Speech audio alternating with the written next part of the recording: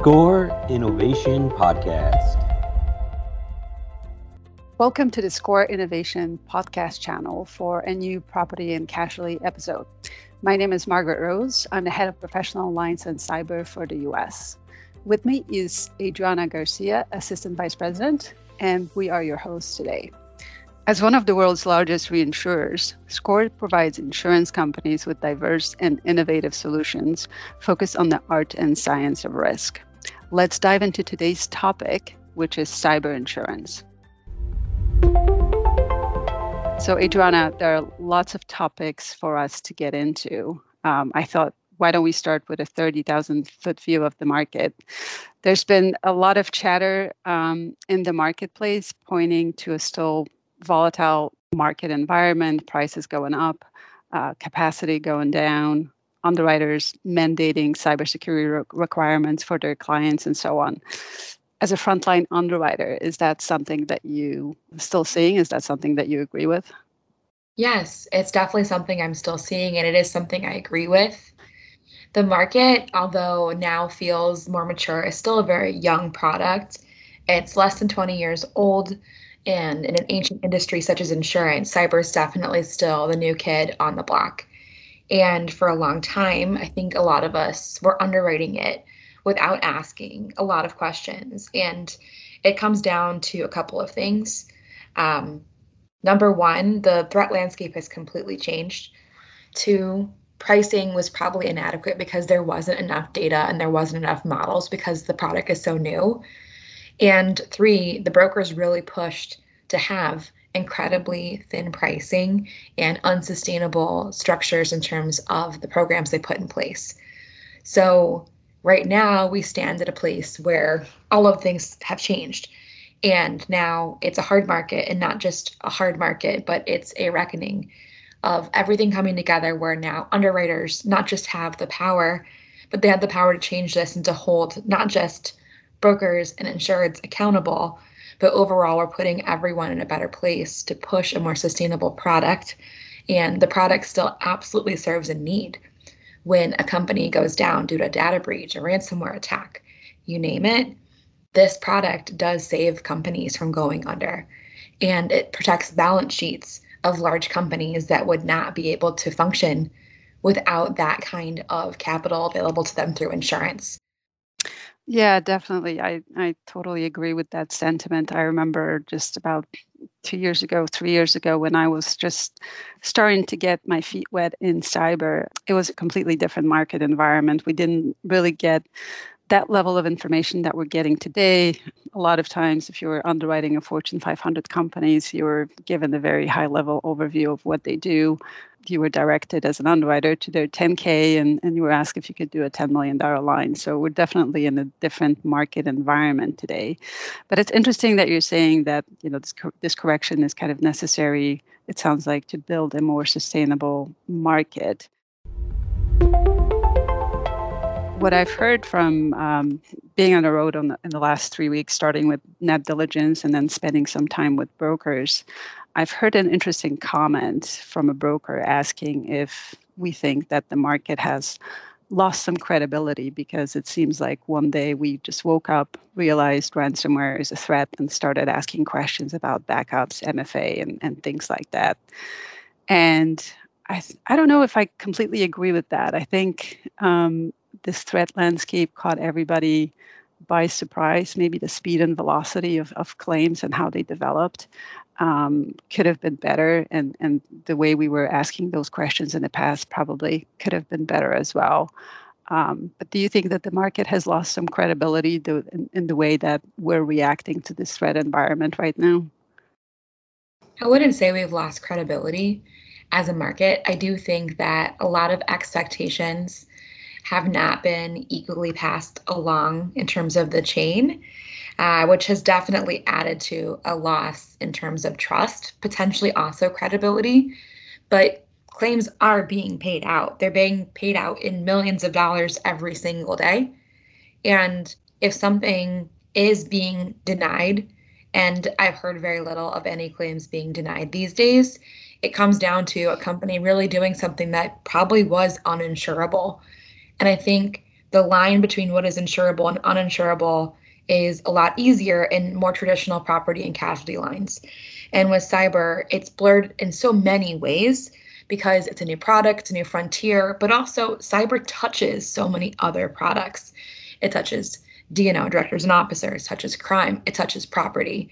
And I think that was the answer for the last 5 years was on a cyber policy. We had incredibly broad terms.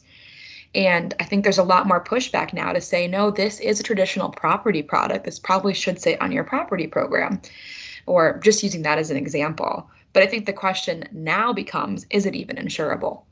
And I think I don't think it takes away credibility from the underwriting community on that. I think it actually gives us more visibility to say, this is something, unless you guys, and by I say you guys, you, the market, you as buyers of the cyber product, have to have more skin in the game in terms of your compensating controls, in terms of your own cybersecurity and awareness, because we cannot front the bill if your only protection against a breach is to buy insurance for it. So credibility, probably not, but I think that it's just the right time to have the conversations.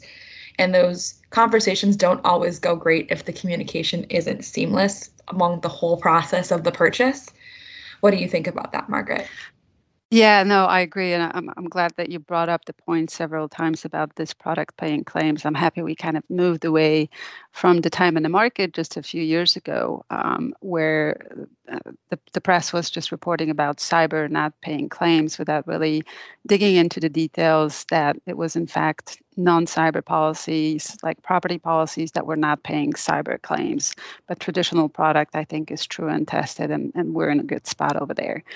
In terms of communication, it's something I have been thinking about as well. I wonder to what extent this market dynamic is exacerbated by the fact that a lot of participants, and when I say participants, I mean broker community and underwriting community, have not really been through a true hard market before.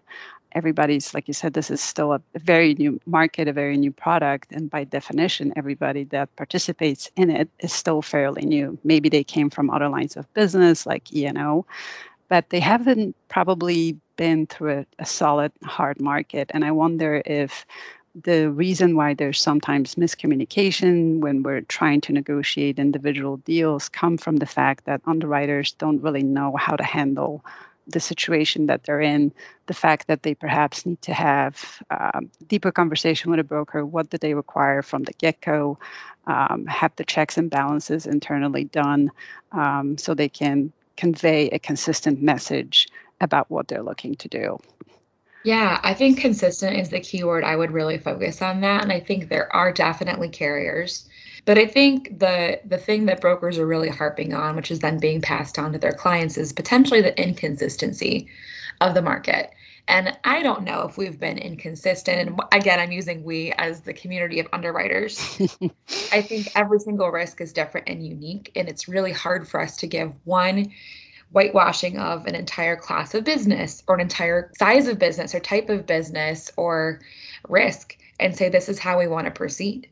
So I think that has been really difficult for brokers to communicate back that, you know what, this company wanted to write your primary at these terms and conditions. And then to them, they see another risk, which they think is very similar, saying, well, why can't you do it here? Yeah, no, I agree that this line of business definitely doesn't lend itself to a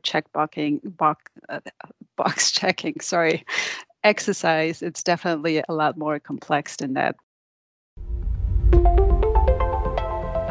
Going forward, so we don't destruct demand where clients are just fed up with what they're seeing from brokers and from underwriters in terms of their renewal terms. If they can't get their towers filled, if they can't get the coverage that they need, I think we have to walk a pretty fine line over here and not to discourage potential buyers down the line from entering and purchasing cyber as a way to protect their balance sheet. But you've touched on something that I'm very curious about, the fact that you have the primary underwriter experience, and I'm very curious to hear your thoughts. You've been with SCOR for the last 5 months now. what the transition has been from being a primary underwriter, low excess underwriter, to where you are right now, sitting a little bit higher up on programs. Do you feel like that gives you an edge as an underwriter? Does that make your life different, easier, better, worse? What does that look like? It's a loaded question. And I think that there's not really a simple answer. My underwriting has changed. I think my underwriting is the same. This is incredibly labor intensive to be a cyber and tech underwriter. What has changed immediately since coming over to SCORE is not handling primary accounts. When you're paying a cyber claim first dollar, you're looking at things very differently. And as a primary market, you have to write a huge market share to do that profitably. And that comes with portfolio based underwriting. So you have the ability to say yes and no to some deals, but at the same time, to get the amount of limits out to get enough money in. So a lot of the primary markets today, and definitely in the last 2 years, wrote a lot of stuff that didn't have the best controls. Maybe it wasn't the most optimal of pricing. There are a lot of calls, for growth. So there's a huge reckoning, way more in primary than in the excess markets right now. We're seeing primary rates go up. I'm not being facetious, up to 500% or more on the primary alone. And in past states, you would see a tower, the majority of pricing would be held within primary and first excess. And that has changed dramatically in the last year, especially in the last 6 months. But it's the same underwriting. I think it does give me an edge because I have the relationships and the expertise to look at something and be very critical. And these days, as a excess player, I'm looking at that portfolio-based approach in a different light. I am looking only for things that fit my portfolio.